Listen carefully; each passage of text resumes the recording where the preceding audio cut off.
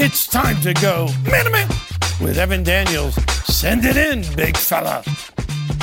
Welcome back into the Sidelines with Evan Daniels podcast. I'm your host, Evan Daniels, and I'm in Playa del Rey, California at St. Bernard High School here with a close buddy of mine and NBA skills trainer, Drew Hanlen. Drew, welcome back to the podcast. Thanks for having me on again. Yeah, man. I wanted to bring you back on, and you've been on a couple times last year to talk about Jayson Tatum, this year to talk about Mohamed Bamba. But this time I want to talk a little bit more about your story and kind of how you got into this business. And I guess maybe to start, walk me through your day-to-day. You know, right now we're in July and you're training guys throughout to get them ready for the NBA season. What's your day-to-day look like?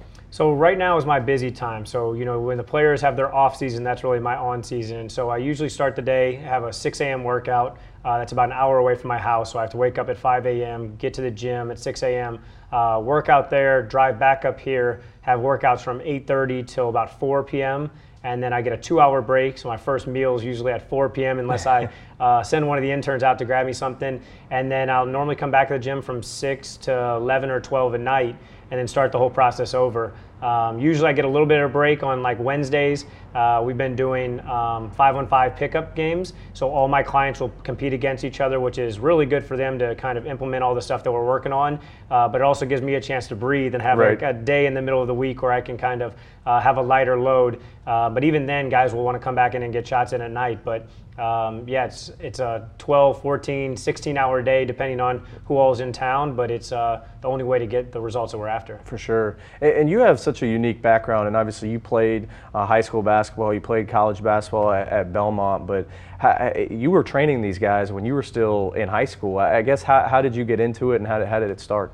You know, there's kind of two stories that kind of got my career rolling. The first one was how I actually started becoming a basketball trainer, and that was there was a 3-court facility. There were 2 games going on for a tournament, and I was on the 3rd court just working really hard. I used to shoot 1,000 shots a day before school, so I was known as one of the hardest working players in the area. And so one of the parents from court 2 came over and said, you know, if my kid worked half as hard as you, they'd have a chance to be a special player. And so, you know, I was like, okay, you know, what does that mean? You know, I didn't even think anything of it. He said, I'll pay you $20 to work out my kid. So here I am, I'm a high school 16-year-old, and somebody offers me $20 for an hour. I'm like, $20 an hour it's like you're a millionaire. That's you know? a lot of money in high school. Yeah, no doubt. So it was a chance for me to, 1, be around the game of basketball, 2, help somebody, and 3, make money. I was like, this is colliding, like this is like the perfect storm. And so I started training. Matt Baker was the kid's name. And he started seeing results, and I started training a 6th grade team. Actually, his team, I started training them and then coaching them because all the other kids wanted to join. Right. And so that's kind of how my training career started. Very shortly after that, I started kind of making it a business, and I wrote a drill book when I was 17. So here I am. I published a drill book around town because then a lot of people were asking what drills are you using with these kids to get the results. And then Brad Beal started working out with me. Brad averaged like 8 points a game as a freshman in high school, started working out with me. Obviously, he grew like 2 or 3 inches that summer. He was working hard in the weight room with his brothers, and he was already a good basketball player, but he saw a big growth and jumped up to 24 points a game, won a state championship his sophomore year, and so everyone was like, what'd you do differently? He gave me a lot more credit than I probably deserved, but we were putting in 3-4 hours of work each day, and so that's when my career kind of really took off was once I got Brad to roll, our careers took off together. He went from unranked to ranked, I think 8th in the country the first time that you know, you and Dave Telep kind of put him on the ranking. He was ranked 8th. And for me, I went from a guy that was working out a lot of local 6th graders to, wow, he's one of the guys that can help these elite grassroots players. And from there, I got David Lee. I was working out David Lee, who was an NBA All-Star, while I was averaging like 5 points a game at Belmont. Everyone thought it was crazy that, you know, me, who was not as good of a player as David, was helping him out, but he really helped me kind of establish myself as an NBA trainer because he went on for, you know, the first 4 seasons we worked together, was averaging over 20 and 10 a game, and then just scattered through the Nike Skills Academies, the Reebok Breakout Camp. I would just pick up NBA player after NBA player, word of mouth spread, and the rest is history. Well, with David, didn't you reach out to him and kind of send him clips? Yeah, so I kind of put together a DVD of like why David Lee sucks. It was kind of like the joke that I did, and it was kind of an ego play because at the time I really wanted to work him out because I thought that I could help him out and he wouldn't give me a chance because I was in college. The truth was I actually was at the Kevin Durant Skills Academy, and I just started rebounding for KD. I wasn't working him out or anything. Right. He didn't even know who I was at the time. And one of the Nike reps took a picture of me rebounding for KD. It was like, yo, this guy, he's in St. Louis. You should try him out. And that's the reason David Lee gave me a chance. He thought I was working out Kevin Durant. The truth was, I literally was just goofing off with KD, showed him a few moves, but it wasn't like I was training him at all. Right. But that opened the door up because, again, perception is everything. And then once I got in the gym with David, I proved that I could provide value. He saw results, and other people craved those same results, and the rest was history. How did you kind of learn this craft? Did you have a mentor? I know you study a ton of tape, but how did you kind of develop this skill set to be able to get on the court and do this stuff? Yeah, my biggest claim to fame, the last 8 seasons, I've watched every single game and broken up every made field goal into over 1,800 categories. So I can literally say that I've seen every way that you can possibly score or stop, scoring. And Right. so the one is just being a film geek. 2 is I try to surround myself around a lot of great basketball minds and just pick their brains. I'm the biggest thief around town as far as just kind of stealing teaching points. I also try to go ask youth coaches how they help their players, because I think that the best teachers have the ability to simplify things. And so while it's easy to kind of teach an NBA All-Star how to add stuff to their game, I really need to break down to what I call micro skills, like the skills within the skills. And so what I do a lot of times is I'm asking teachers how they break down different things for students that maybe struggle or have learning disabilities. Right. Constantly evaluating kind of different ways to kind of help with mental training, because I know that's so important to build confidence.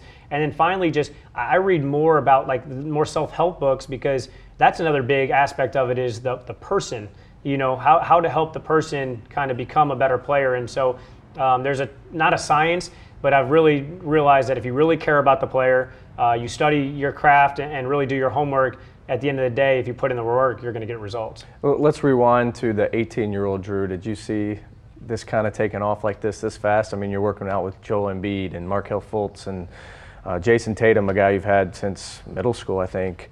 Top 5 pick in the NBA draft, had a ridiculous rookie season. Did you see this coming? I did. A lot of people think I was crazy, but when I was younger, I used to be like, it was almost, it started out as a big kind of arrogant kind of ego, and really then as it started to happen, then I started humbling myself, because then it became, okay, listen, you don't have to brag about yourself anymore. Just get the results, and everybody else will brag for you. And so, if you ask my college teammates how I was as a freshman in college, I came in there and they were like, why are you even training guys? Like, that's not like a real career path kind of, you know what I mean? Or do you want to be a coach one day? Because that's like a real career path. And I was like, just wait, I'm going to be the best trainer in the world. And they're like, all right, like you're 5'11", you're a short, point guard, you're playing at Belmont, you're not playing at Duke or anything like that. But I think that the same reason why great players are great is because they believe in themselves and they put in the work. And I really believed in myself, and I put in the work, and I really cared about each individual that I trained, whether they were a Jayson Tatum or they were the first 6th grader that I ever had. It doesn't matter to this day who I'm on the court with. I really care about getting them better, and I think that's why word of mouth has spread, and I've been able to get some great results with some players. One thing I wanted to ask you is, how do you, and I think I may know how you're going to answer this, but how do you define success from the guys that you're working out with, the guys in your gym? I have 2 things that I try to help each one of the players. I try to maximize their career earnings on the court, and I try to maximize their happiness off the court. I think if I do 1 of 2, then I've failed them. If I do 2 of 2, then I've done them really well. And so when I started, all I cared about was getting them better at basketball. Then I realized, okay, I need to get them better at the things that'll help them ultimately become the best player to make the most money, because Right. It is a business at the end of the day. And then the second thing, which goes way beyond basketball, is the caring about them as people. And so then I was like, you know what? If they're really good at basketball, and there's a lot of players in the NBA that now the whole depression thing is coming out, but I've dealt with this. Like, there's a lot of people that I've worked with that have said, Drew, listen, you've helped me a lot on the court, but the thing that I thank you most for is you've helped me find happiness and find myself off the court. And so I think it goes hands in hand. When you really care about the person more than the player, then you get better results for the player, but then 2, there's a brotherhood and kind of a connection that lasts way beyond their playing career, which is truly special. It's funny you mentioned that, because one thing I know about you is you have really good relationships with all of your clients, the guys that you work out. How do you balance being really hard and tough on them on the court with having that type of connection off the court? It's hard. I mean, obviously there's a fine line, and I think it's just knowing how to speak to them, and also you guys both respecting each other. So for guys like Jayson, I've started working with him when he was 13. Like, I remember when he got his permit and started learning how to drive. So we've been through everything together. You've been trash talking him ever since. Yeah, I've been trash talking him since he was 13.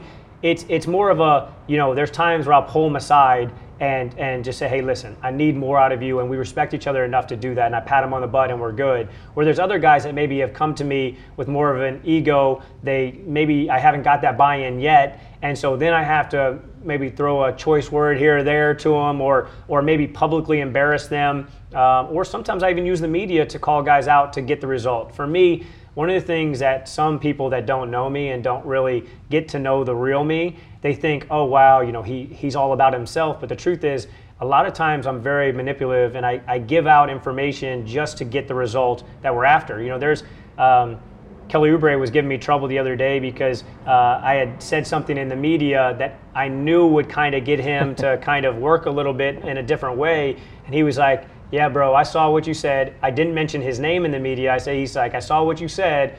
Don't worry. He's like, I can't wait until Monday. And so, I'll do anything to get the result. And I don't care if they hate me and at the time, but I always say, hate me now, thank me later. And the truth is, when you have that kind of relationship where you both care about the results, you both are putting in as much work as you possibly can, and you're working together. It's not my training program, because ultimately the player is the one that's getting the results, right, and the player is the one that is going to be the one responsible if they succeed or not succeed.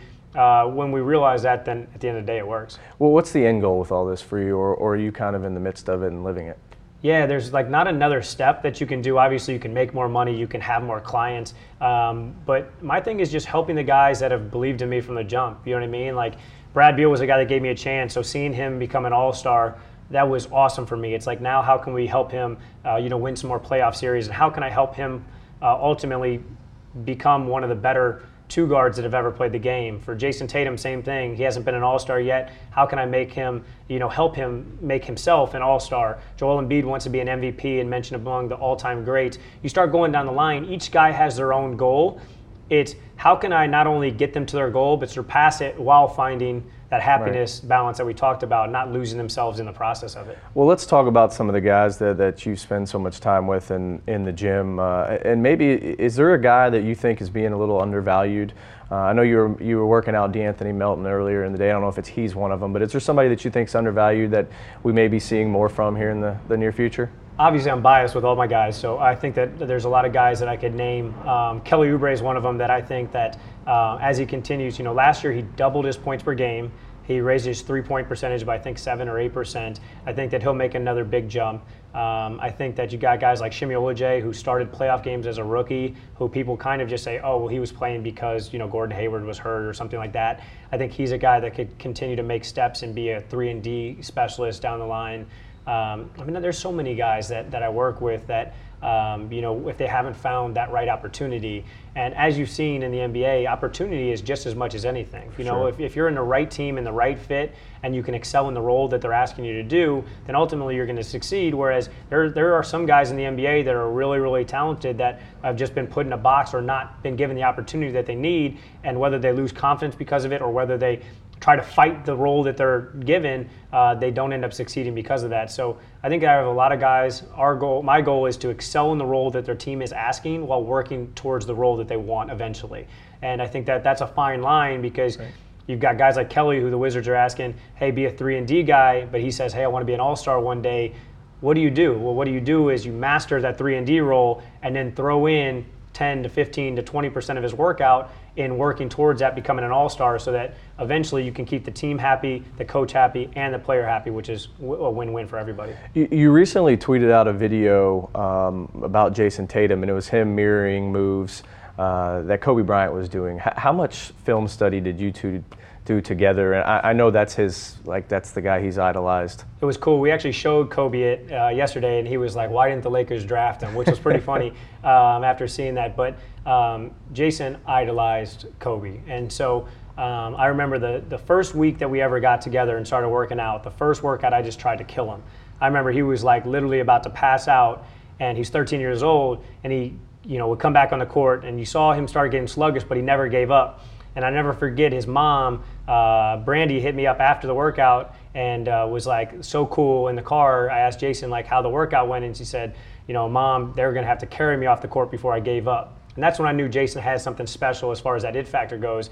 And then the second thing that I thought was special was after that first week of just trying to kill him to see if he had what it took mentally, the second week I said, all right, listen, we've got to get you really good at the jab step.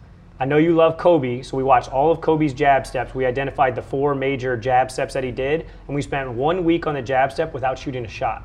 This was when he was 13? 13 years old. And I was like, that's when I knew he was special, because we were going 6 a.m.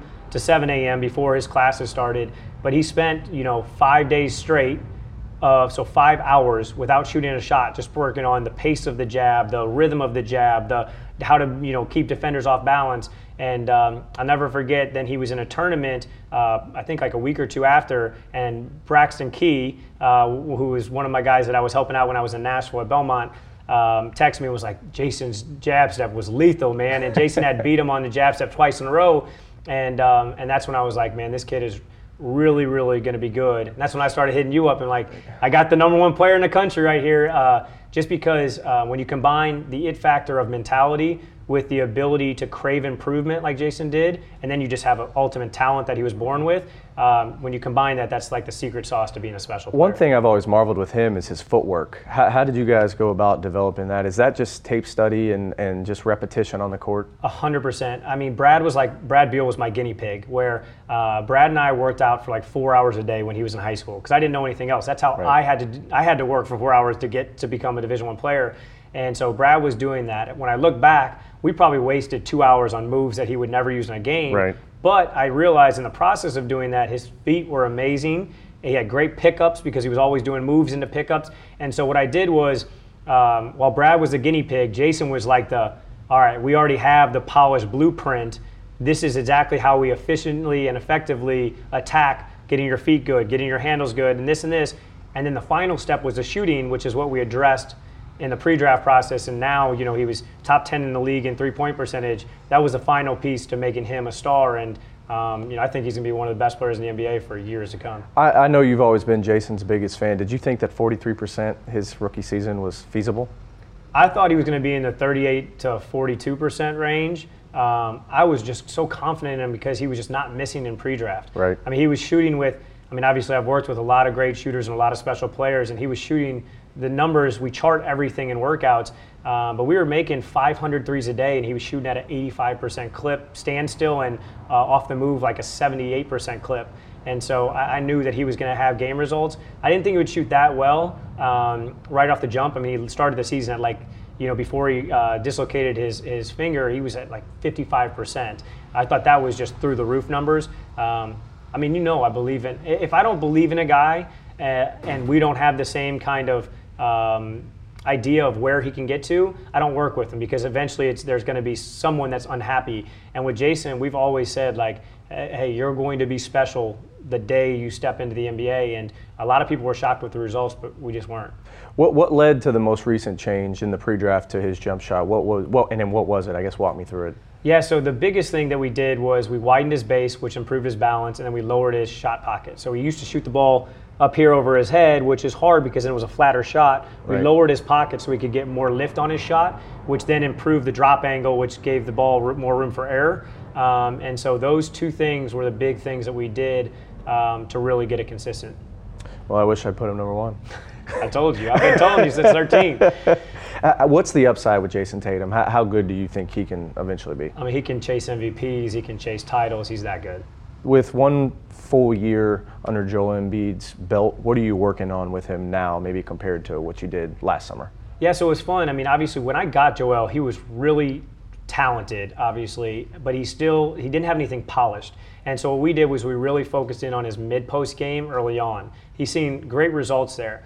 But one thing that I didn't prepare him well enough for was double teams and rotations, and when teams threw different defensive schemes at him. And I really blamed myself for a lot of the turnovers that he had because I didn't throw him in those situations enough. And so I've learned from that. We've worked on a lot of passing and decision-making out of different situations. So we're literally throwing every kind of trap that you possibly can because you can't guard him one-on-one. Right. We're also working on his three-point shot. this year. We made some tweaks and adjustments because when he's making threes, he's unstoppable. And then we're really locking in on two other things, which is low post dominance. We haven't seen a low post dominant player since like Shaq, but we think he can be that guy. And so really using his bully ball mentality to his advantage. He scored 46, had like 15 or 17 rebounds, 7 assists, and 7 blocks. Some crazy stat line against the Lakers when he went bully ball mentality. And so we need to get to that more often. And the final thing is just his ability to make plays out of the perimeter. A lot of times he would shot fake, take one dribble, pick it up, and either charge into guys, turn the ball over, or be off balance finishing. And so we're working on taking a second dribble so that he can make plays off the bounce. But I mean, there's literally nothing he can't do at 7'2", 285 pounds. I think that he'll contend, if not win, the MVP this season. Offensively, it just seems so natural and he's so gifted. But if you had to pick one of those categories, or maybe it's a separate one that you think he's going to make the biggest jump in, and we'll see on the court next year, what do you think it would be? I think it would be his overall perimeter game. I think that his perimeter game will help a ton, where he can just pick and pop, DHOs, all that, and just play more facing up. I think that would be one that I would lock in on, or kind of in the same breath would just be simplifying what he does. I think too many times he goes to all the moves instead of just trying to beat him with simplicity. And so I think that those two go hand in hand, because if he's got a guy that he can really dominate in an isolation situation, I think he'll do a better job of either facing up in the mid post or go down to the block and bully ball, or take him out the perimeter and beat him off the bounce. I think that we're just going to be able to identify where he can attack better, and I think he's going to go to that and live at that until they take it away, instead of last year where it was more of, all right, I'm going to try this out because I am so gifted. Right. Most importantly, what's your best Joel Embiid story?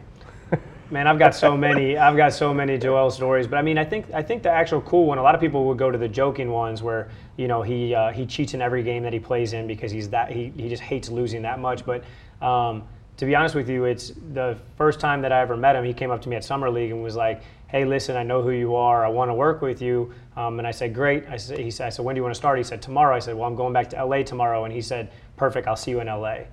And that just shows you how kind of committed he was. He obviously, the fact that he was willing to kind of work out right away, I thought was really special. And sure enough, he showed up the next day, was ready to work, and we've been working together ever since. Another guy on that team that you've been working out is Markelle Fultz. And I kind of saw his rise in high school because he wasn't this top-tier guy throughout. He kind of ended up a five-star guy late, and honestly, he's one of the favorite guys I've ever covered. I think the ceiling is through the roof, and he didn't have a rookie season that I think was maybe expected of him. How's it been working with him so far? He's been great. To be honest with you, before I started working with him, I knew he was really special. During the pre-draft process, I loved him. I was like, all right, I like Jayson better, so he's number one, and I can't work with Markelle because we were both contending for number one. But I told everybody in the draft, I said, if I had a second guy behind Jayson, it would be Markelle. And when I got him in the gym for the first time, he's actually better than I thought he was, just at basketball. Obviously, a thing that everybody has been asking me, I get like 100 DMs a day, release the Markelle shot video and stuff like that. And they don't realize that we're not hiding him, we're not protecting him. What we're really doing is we're being very strategic, you know what I mean? And people are going to see the results during the season, and that's all that matters. I think that too many times people in my position would post stuff just to get the media attention and stuff like that, and instead what we're doing is I'm saying, okay, no comment on everything. And at the end of the day, it's about Markelle. Markelle is working his butt off. He's putting in 3-a-days.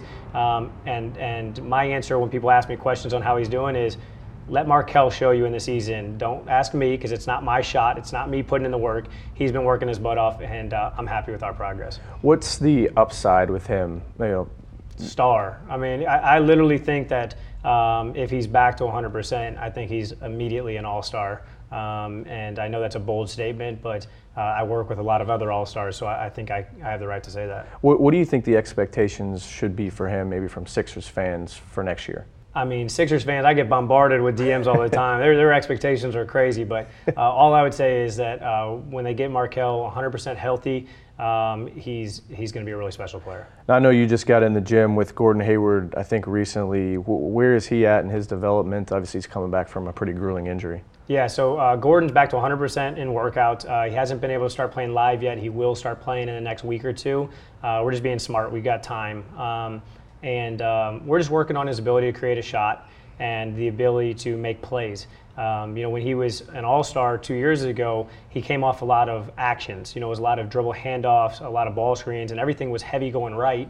And so we think that now with him thrown in the mix of, with Jayson and Kyrie and Jalen and all these other great players that the Celtics have, we think he's going to have the ability to not only rely on just getting play calls, but also just score within the flow of the offense. So we're really working on that, working on improving his footwork and his shiftiness, and then really his ability to knock down shots, because we think that teams are going to have to switch 1 through 4, and when he has those mismatches, he's going to have to be able to get a bucket for himself. Is it weird for you working out with Gordon Hayward and Jayson Tatum? No, everyone says that, but I just look at them as both really special players. If they were competing if one guy was a starter and one guy was a backup, it would definitely be a bad situation. But since they're both going to be starters, since they're both really good players, right, in the NBA, I think that that's one thing that I don't have to worry about. No doubt. One of the other guys you spent quite a bit of time with is R.J. Barrett. I think you've been working out with him since he was 14 years old. We ranked him number 1 heading into the college season this year, going to Duke. What's your expectations for him? Well, I'm glad you finally ranked one of my guys number 1 where they belong, okay? No, but I think he's the best player in college basketball. I've worked with a lot of the other really special players, and not to take anything away from them, but RJ just has pro-like mentality. His dad has done such a good job of kind of raising him and surrounding him around a lot of whether it was NBA players or just other professional athletes, and he handles himself like a pro. He's one of those guys that, very similar to Jayson, he was raised to kind of be an NBA basketball player, and so he comes in the gym and does a 30-minute kind of stretching routine before he gets on the court, then does form shooting, and then gets his routine in, and then is ready to go 100% from step one. Obviously each year we try to add some certain things, elements to his game. We think he's really, really good in transition. He's really good, off pick and rolls. I think that you'll see Duke use him as a primary handler at times and be really good because he's such a good playmaker. And then we've locked in on his shot this year. We did a long period of training, and we worked on his shot mechanics. And I think that if he can show the ability to knock down shots like he has been in his training sessions at Duke, then he's going to be unstoppable. But like I said, he's super special. And the funny thing is, we're talking about his skills, right, and his best kind of thing about him is he's just one of the most competitive guys that I've ever worked with. So, he was out here, he competed against a lot of NBA guys, he beat some of them in one-on-one, he won one of the 5-on-5 games, ended the game by dunking on another really, really good player that I don't want to throw under the bus, but it's crazy. You see a high school kid dunk on an NBA guy for a game point. That just doesn't happen often. So I think Duke fans should be really excited. I think with him, the jumper was kind of the next step. He actually handles the ball really well for his size. I think he's fine athletically. He can guard multiple spots.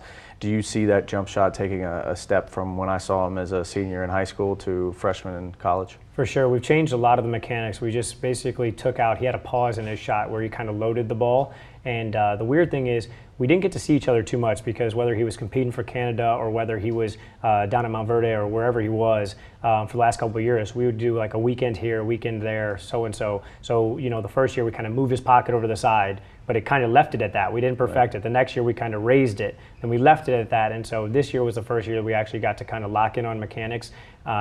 Obviously, there's always a wiggle period where, a trial and error period when you're implementing a new shot in games. You have to worry about side steps, and you have to worry about pullbacks, and you have to worry about, closeouts and all that kind of stuff. But I think you'll see a lot better jump shot, and I think that, whether it's this year at Duke or whether it's his first year in the NBA, I think that he'll get the same kind of results that Jayson did, where you'll see a big growth in his shooting numbers. Drew, I appreciate you taking the time out and jumping on the podcast. Awesome. Thanks for having me on. Of course.